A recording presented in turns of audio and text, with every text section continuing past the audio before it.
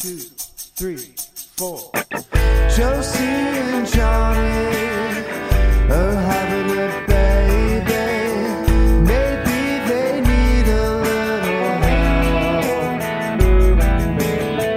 help. Welcome to Josie and Johnny are having a baby. With you. My name is Johnny Donahoe. Hello, my name is Josie Long. I am a British comedian based in London, England. And I also am those things. Yeah, and here's the fun bit. We're also together. As a couple and expecting a baby. A baby. Our baby. Our first baby. We have mixed our genes and we're going to find out what it's like. I'm very excited. But we should acknowledge that it was perhaps... It wasn't to schedule. It will be loved, don't worry. But we weren't expecting to have a child quite so soon. I mean, we're not even married yet. We're not getting married. Unless you want to. Do you? Okay, it's not important. There's no reason why you have to live a traditional life. What I would say is don't trust the apps. Sure.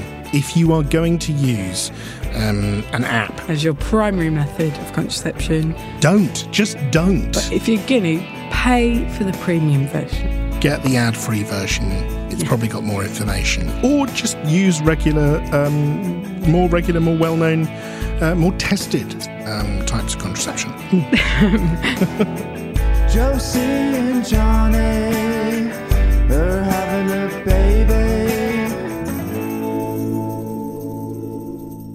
Today we're speaking to Adam Buxton, who is an absolute hero of the British comedy scene, one of the funniest people in the entire world, does hilarious, brilliant shows called Bug, does a wonderful podcast, made the Adam and Joe show in the late 90s and the 2000s, which is an iconic television show, and is a busy, working father of 3. 3 kids. Yeah, and his children are...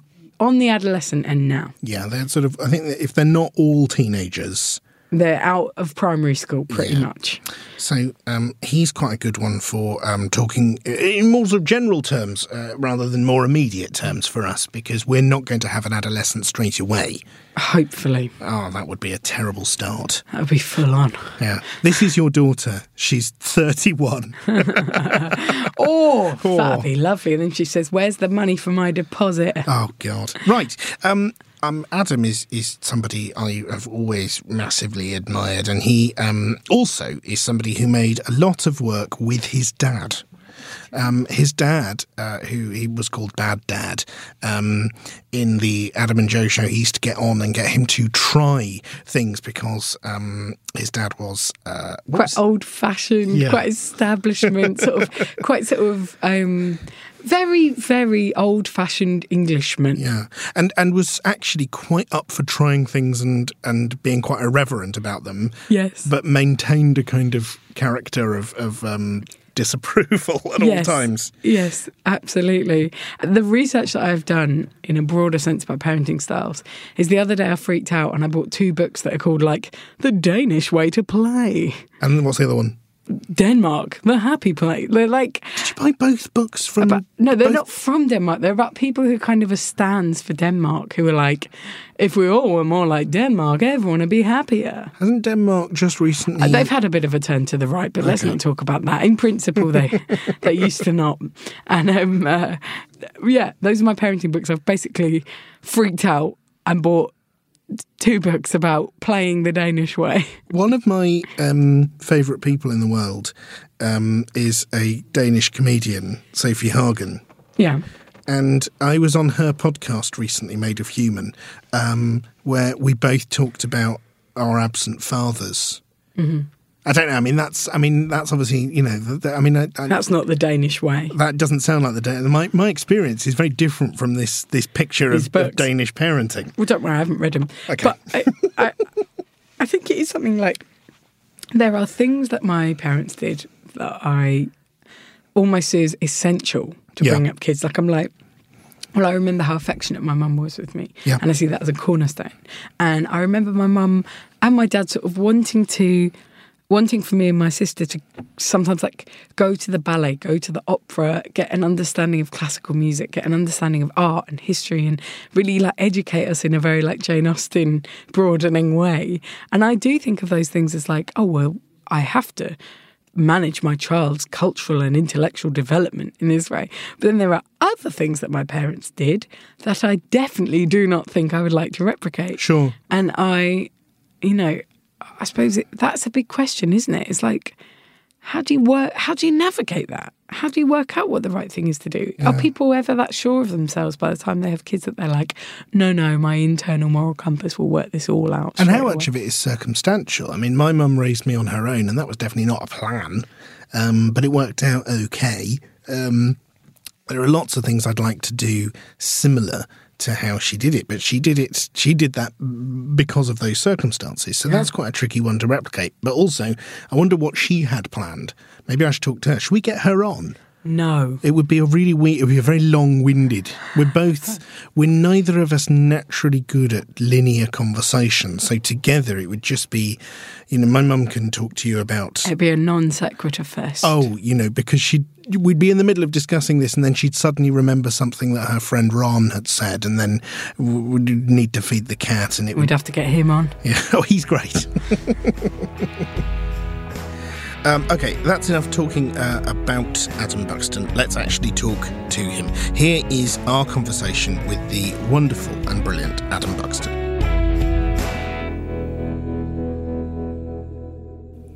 I watched a thing with Jerry Seinfeld where he said, people are so vain, they consistently bring up their children the way they were brought up. So you spend your life living in the suburbs, hating it, move to the city to make work, and then move back to the suburbs to have children because you want them to have the same experience as you. Uh-huh. You've done the opposite.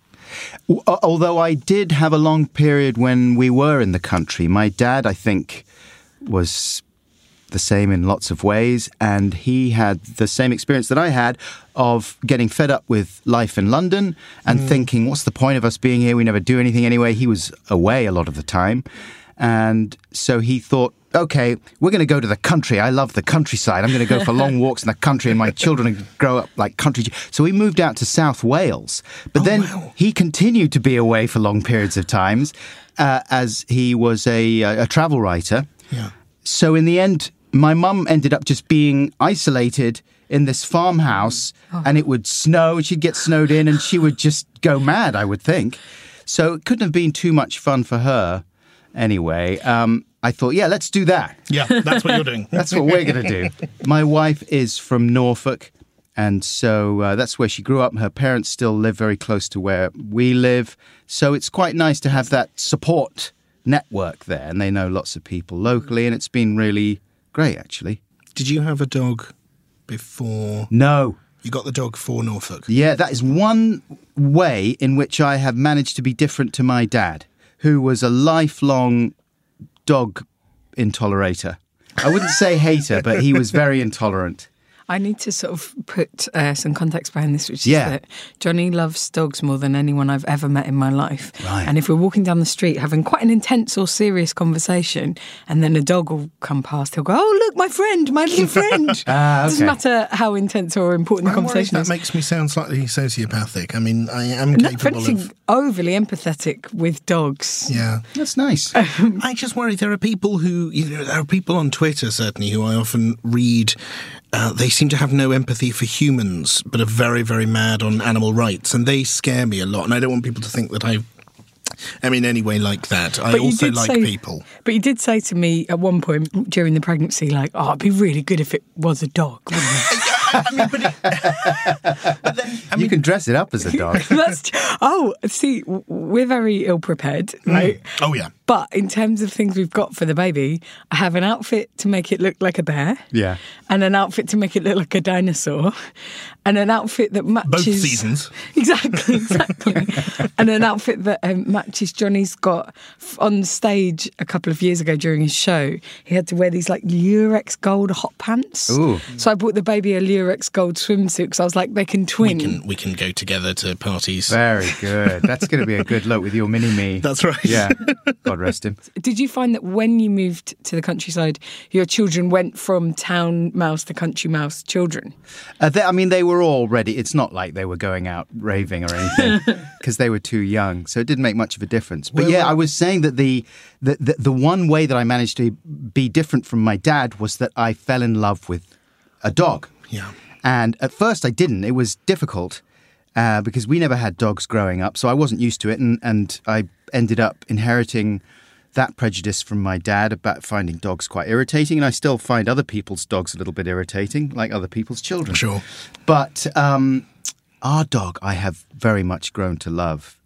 She is I've seen photos and videos of Rosie. Yeah. Of course he has. Of course he has. Because I have an interest in dogs. Sure. And she is very beautiful. She's a Whippet Poodle cross, for those who aren't familiar with my podcast or Rosie. And she's just, I've had many lovely evenings just staring into her eyes and staring back. And why did you inherit? How did you end up with a dog, having not being? We'll do a quick bit on dogs. We are having a baby. And we're unprepared. And what you've managed to do is carve out a lovely chunk where you get to go, let's talk about dogs. I will say briefly that my son, Natty, was, I don't know, we were keen to encourage his nurturing instincts and, get him to take care of another living creature and love it and all those kinds of things. And also he said he really, really, really wanted a dog. And so I said, no, this is a bad idea. We've got enough problems as it is. There's rats in the ceiling. There's all sorts of, we've got bills to pay. Giraffes in the floor. Yeah. My wife was like, no, I promise you, you will never have to do anything with the dog, ever. I will take care of it 100%. I will walk it. I will feed it. I will clean up all the turds. And so I was completely right. I ended up having to walk it all the time, which I ended up loving. It's all worked out beautifully, but there was a difficult first year. Okay.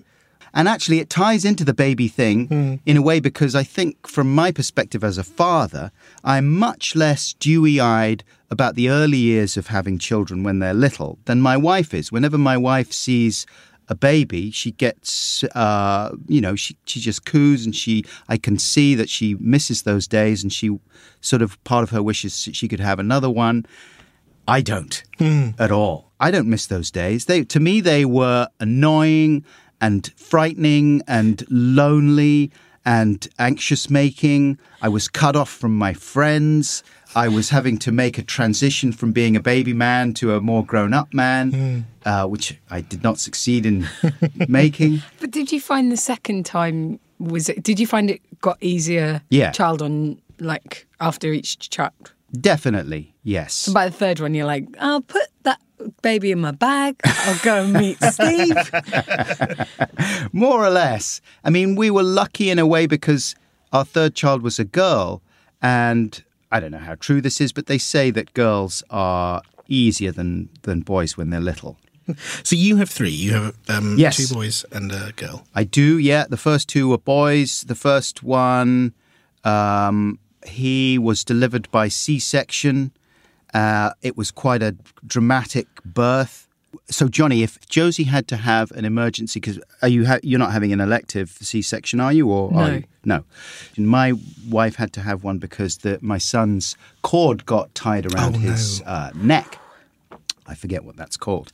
And so at the last minute, they had to kind of whip him out. This was after about 2 days of labour. She got really unlucky. So when they finally went in and chopped him out, I got to watch. And I like horror films. And I like The Thing. That was one of my favourite films.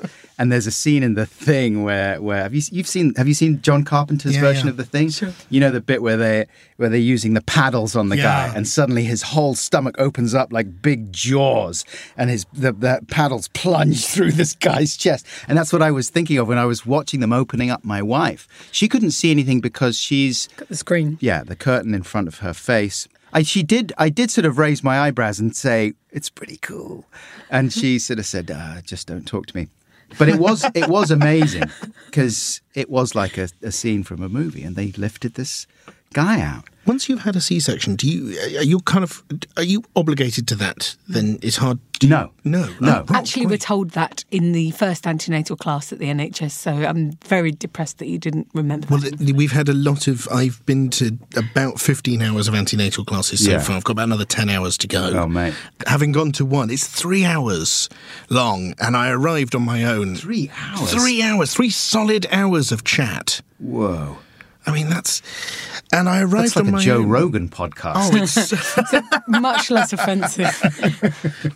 I arrived and I walked in and I was on my own, so I said, "Oh, Josie's left me, but I've already paid for the class, so I thought I'd still come." And nobody found that funny. They just were sort of very like, "Oh, okay, that's okay." Well, it's one of those areas where people have to tiptoe because everyone's trying to be respectful of everyone else's feelings and the way that, because it is. No one wants to be judged or judgmental when it comes to having a baby. There's so many different ways people do it, so many different opinions about the right way and the wrong way and all this kind of stuff. So it's not a good place for edgy humour. We'll be back in a second with our special guest, Adam Buxton, after this short break. Josie and Johnny are having a baby.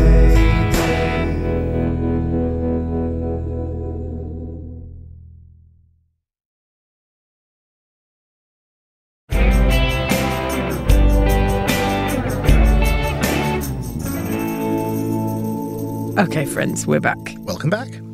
Have you found that that's kept up, as your kids have been growing up? Like, have you found that it is still really like people that you're close to do things that are so wildly different from what you would do, or like friends of your kids are so really different to your kids or anything like that? Yes and no. I think everyone develops their own styles and you realise fairly quickly that there's not that much to be gained from weighing in on other people's parenting techniques. Right. Oh, wow. Yeah, imagine being like, I know you're doing that. It does happen. People do say sometimes, and there are people who are quite proactive, like if your child is misbehaving or something, then they will step in and they'll deal with it themselves. And actually, it's okay usually. It depends on who's doing it, you know what I mean? Like if it's a close friend, sometimes I quite appreciate it. But if it's not a close friend, you do think like that's not your job. And also, have you looked at your children recently? Do you know anyone who's got a very sort of oblivious to their own faults setup where their child is a hellraiser, but they're like, you guys need to do what I'm doing? Not name names. A little bit. I mean, nobody's perfect, are they? That's the thing, is other people's children, are a bit of a pain in the neck, because children are kind of a pain in the neck. And the great thing about being a parent is that you are just programmed genetically to not care that they're a pain in the neck. I mean, a lot of the time you do, and it's really annoying. Well, you don't like other people's dogs. No, exactly. And dogs are a lot more easygoing. That's right. So what do you do if this is one of the questions we were thinking of, which is like, what do you do if your child's best friend in the whole world, probably for life, is a jerk? Well, how big a jerk are we talking? So, like, say... Bit of a loud mouth. Not very nice, and whatever... all right, this is the scenario. Yeah. One of your sons, 11 years old, just started secondary school. Yeah. Best friend comes back with him. They're thrilled. You can tell when you see your son that he's, like, having his best first friendship, and you just don't like them. Straight off the bat, you're like, oh, no, this person, I'm never going to be... I've an aversion to them. What do you do? I think, I have had that. And not massively, but just was sort of chatting a little bit with one of my children's friends. And they said something that we were talking about their future, what they were going to do. And they said something that I just thought was bizarrely cold and sort of acquisitive and unadventurous. And it was I was judging it very much from my own value system, you know what I mean? But I did think like, wow, that's a shame that one of my children is hanging out with someone who thinks that that's a good idea for what they want to do when they grow up. I don't want to be too much more specific than that. Okay. But, it was nothing terrible at all. Accountant. I mean, something. No, there's nothing wrong with being an accountant. It was the way they were talking about how they were going to go about. Make loads of money and... I don't know, sort of. Anyway, but I had a conversation with my wife about it afterwards. And I said, do you think that was weird that they were saying that? And she said, no, they're 11. They don't know what they're going to do. They're just parroting what their parents have said, maybe, or stuff that they've half understood from other people. And seen on The Apprentice. They're trying to figure it out. Give them a break. And of course, and your own children are full of wrong-headed ideas that they've half responded to from you, and lots of other things as well. You've just got to relax. And I find that very hard to do, because I do sort of tend to judge people in that way, I suppose. Is it hard sometimes not to judge children in an adult viewpoint? I find it really hard. I just assumed immediately that my children were really clever, and because that you very soon after they start speaking, you have these moments of really what feels like profound connection. And a lot of the time you may well just be imagining those, but you do think, oh, of course, you're flesh of my flesh, and we are connected, and I'm going to treat you the way that I wish I had been treated, or that I would want to be treated. I'm going to speak to you like a grown-up person whenever I can, when it's appropriate. And you do all these things, and you feel that they can understand the nuances, emotional nuances of various situations, which of course they can't. and you start sort of laying down these completely unreasonable boundaries and saying, no, I'm not going to tolerate that, because I'm not going to foster a kind of laissez-faire attitude that's going to blossom into crazy antisocial attitudes when you're older. And it's like, fucking just calm down. They're fine. They'll be fine. Yeah. I have a friend who's a primary school teacher, and she does a lot of developmental stuff. And she keeps saying to me, everyone evens out by 16. You start off, especially with the first. I remember, even though that they're bullshit, you read articles about hot housing and all these kinds of things, and you think, oh shit, should we be doing that? I went out and I invested in an expensive set of DVDs which promised to turn them into a genius by the time they were 6 months old or something. Whoa. You just stick them in front. I thought, this is brilliant. You just stick them in front of the TV and they'll just turn into geniuses. I don't have to do anything. Is there an equivalent for sort of cold housing, like hot housing? Because I'm very wary of having intelligent children. Yeah. I think it's going to be a lot harder. And also, I have a lot of friends who are very clever and very sad. And a lot of people I know who are, sort of more kind of IQ late 90s rather than high hundreds, seem much happier day to day. Is there a way we can get them to sort of be more potato-y and dim and just happier? Is that... Luckily, yes, is the answer. Loads. There's loads. Have you seen a film called Star Wars? Yes. Now, there's a whole load of those films, and they will set your child off on the right path if that's what you're interested in. There is some sort of fixation that people have of like, my child has to be clever. They have to be clever. It's more important than to be advanced and be clever, and like not that they're happy and kind or relaxed or, Kindness is so much more important than cleverness. You say that, but not if you're on a quiz show. Yeah, that's true. You need to... Not if you want to get to the top, Johnny. That's what the problem is. Not if you want to play to 17,000 people on a giant arena stage. Kindness is going to get you so far, but not there.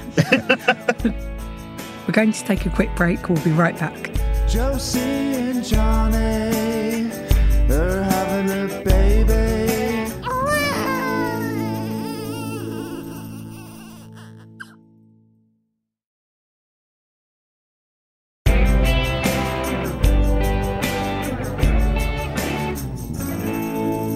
And we're back. Are we back? Yes. Did you have an idea of what sort of dad you would be before you had kids? And have you been like that? No. I mean, yes, I did have an idea, and it was embarrassingly cliched.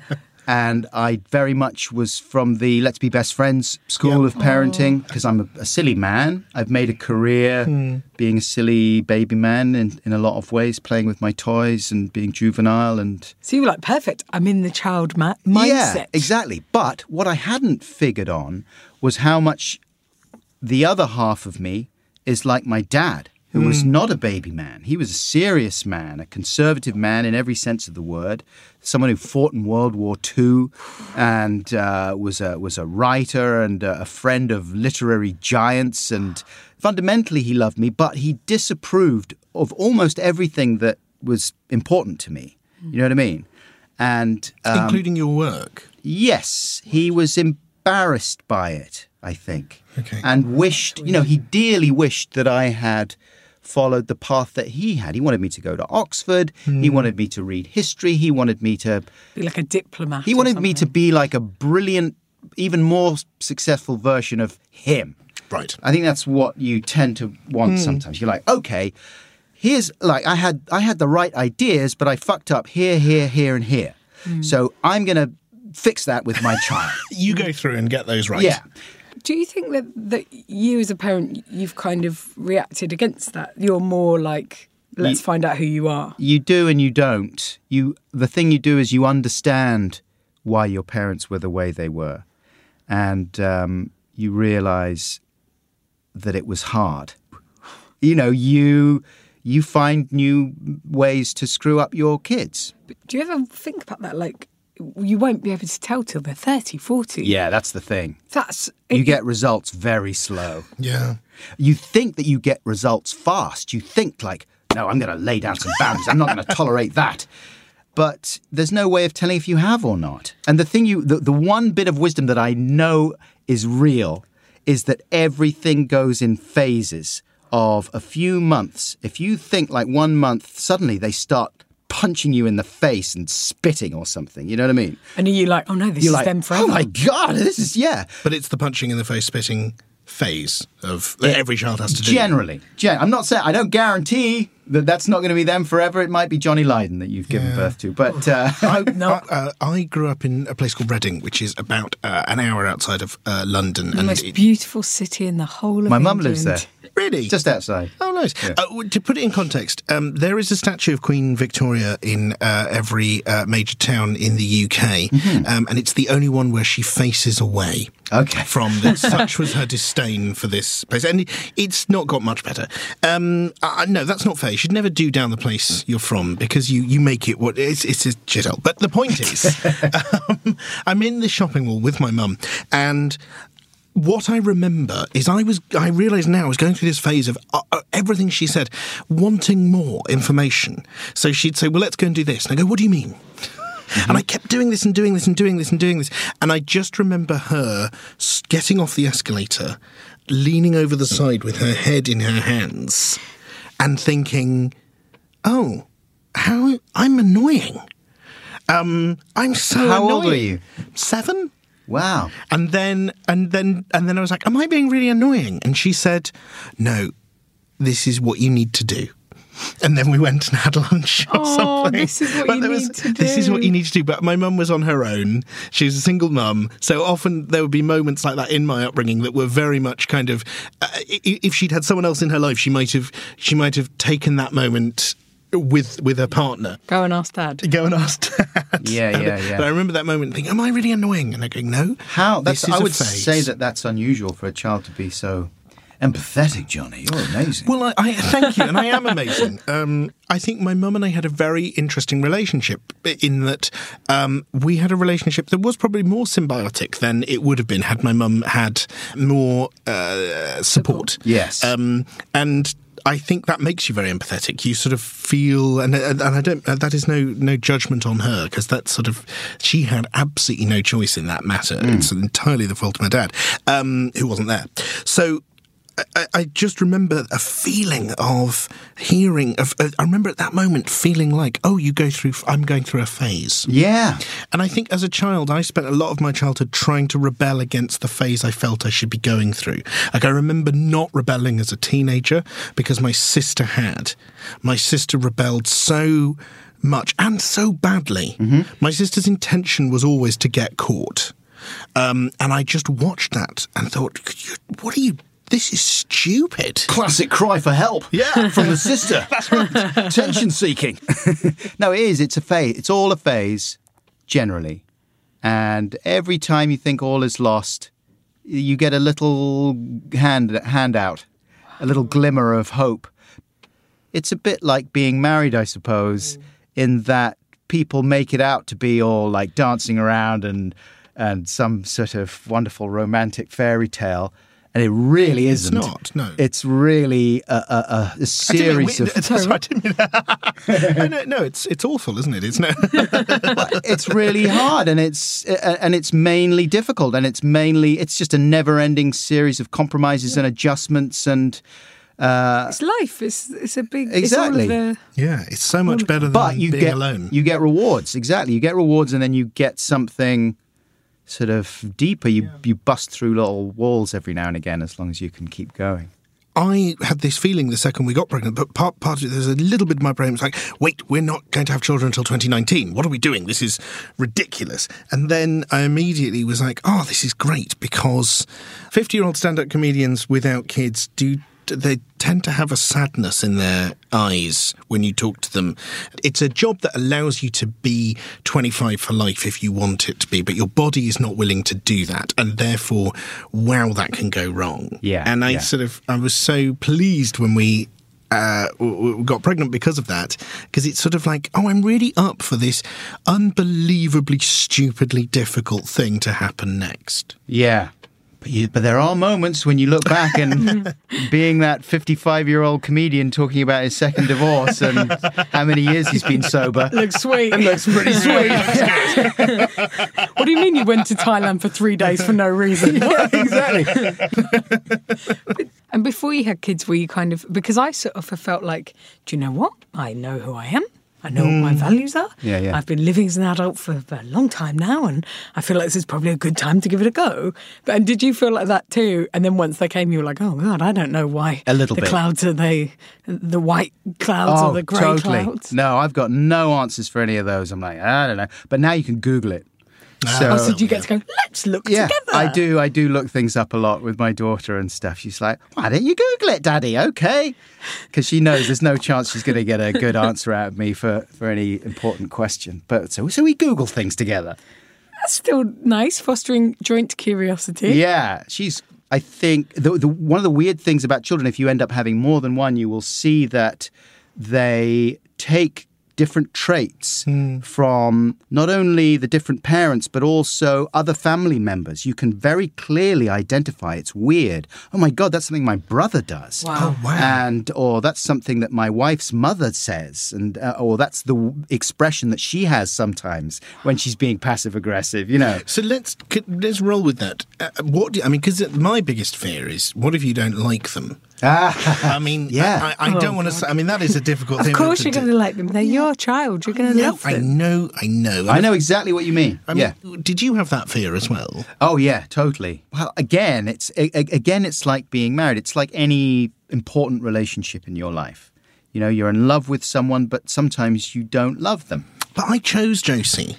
I didn't make her. Yeah. And then have to find out whether she was nice. Yeah. But you'll get beyond it because there's a bedrock there. And, and it's the same with your children. You know, you don't ever...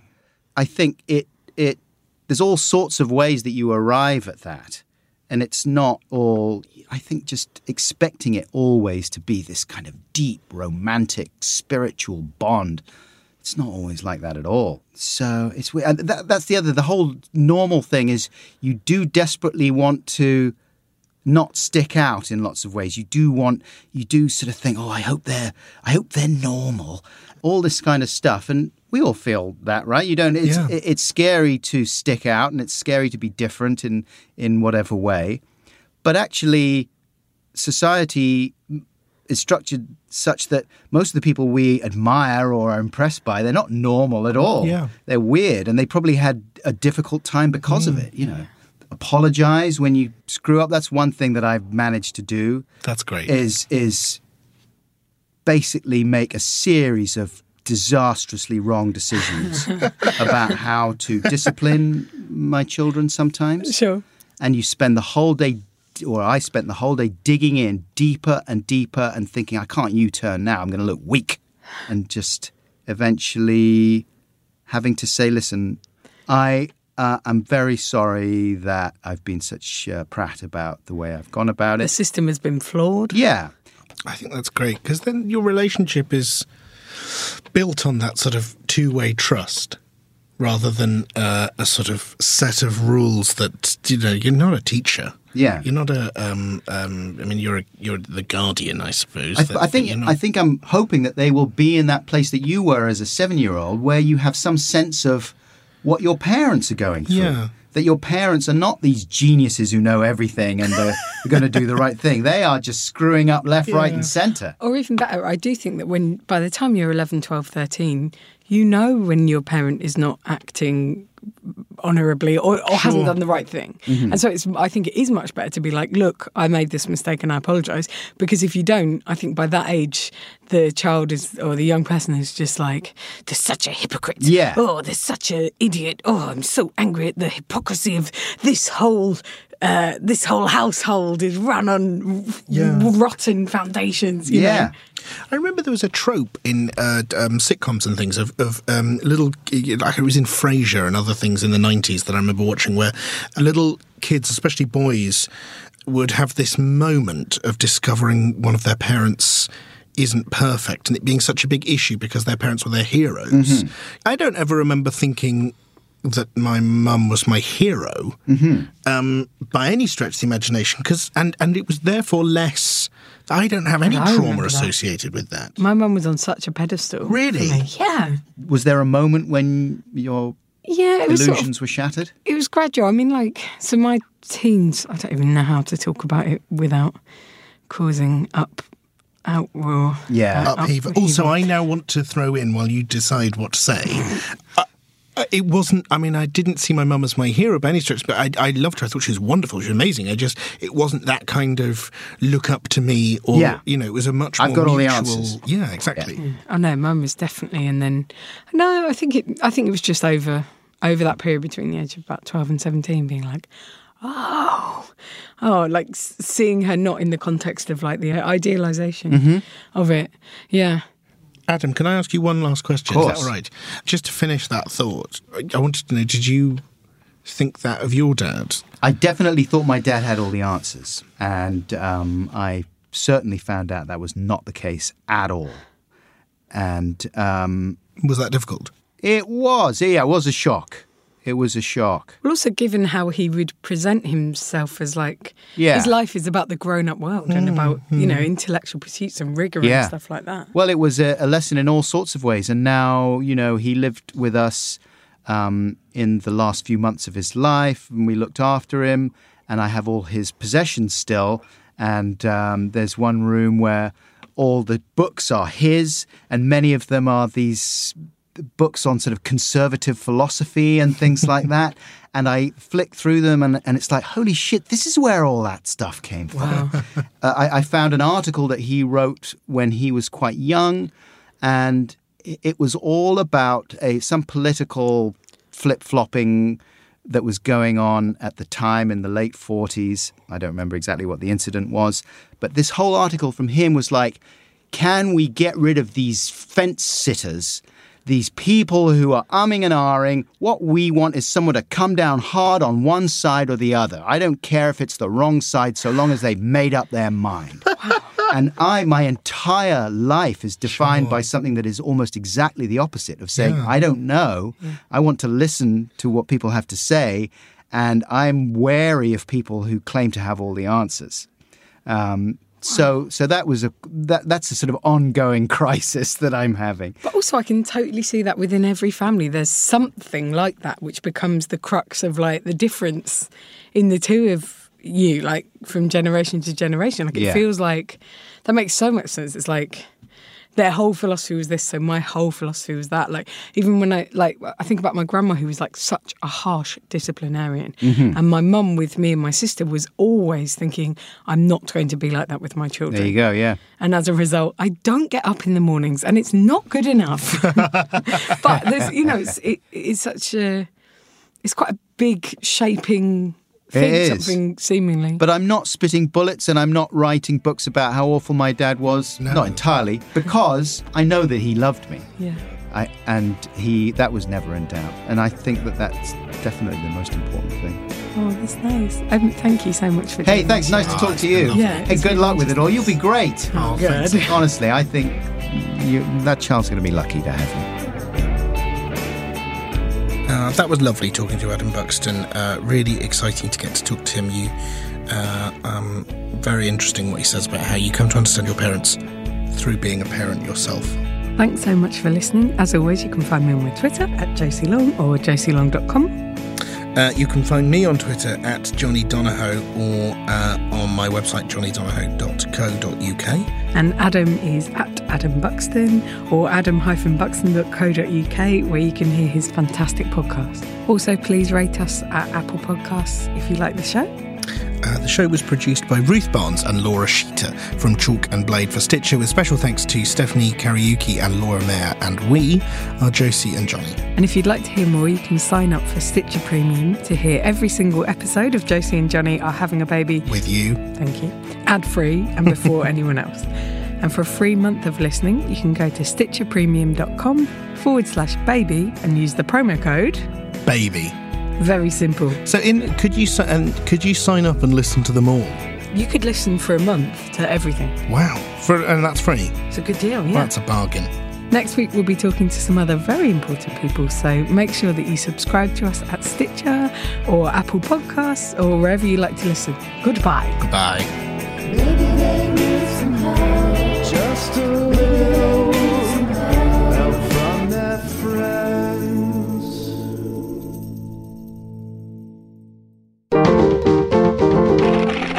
Stitcher.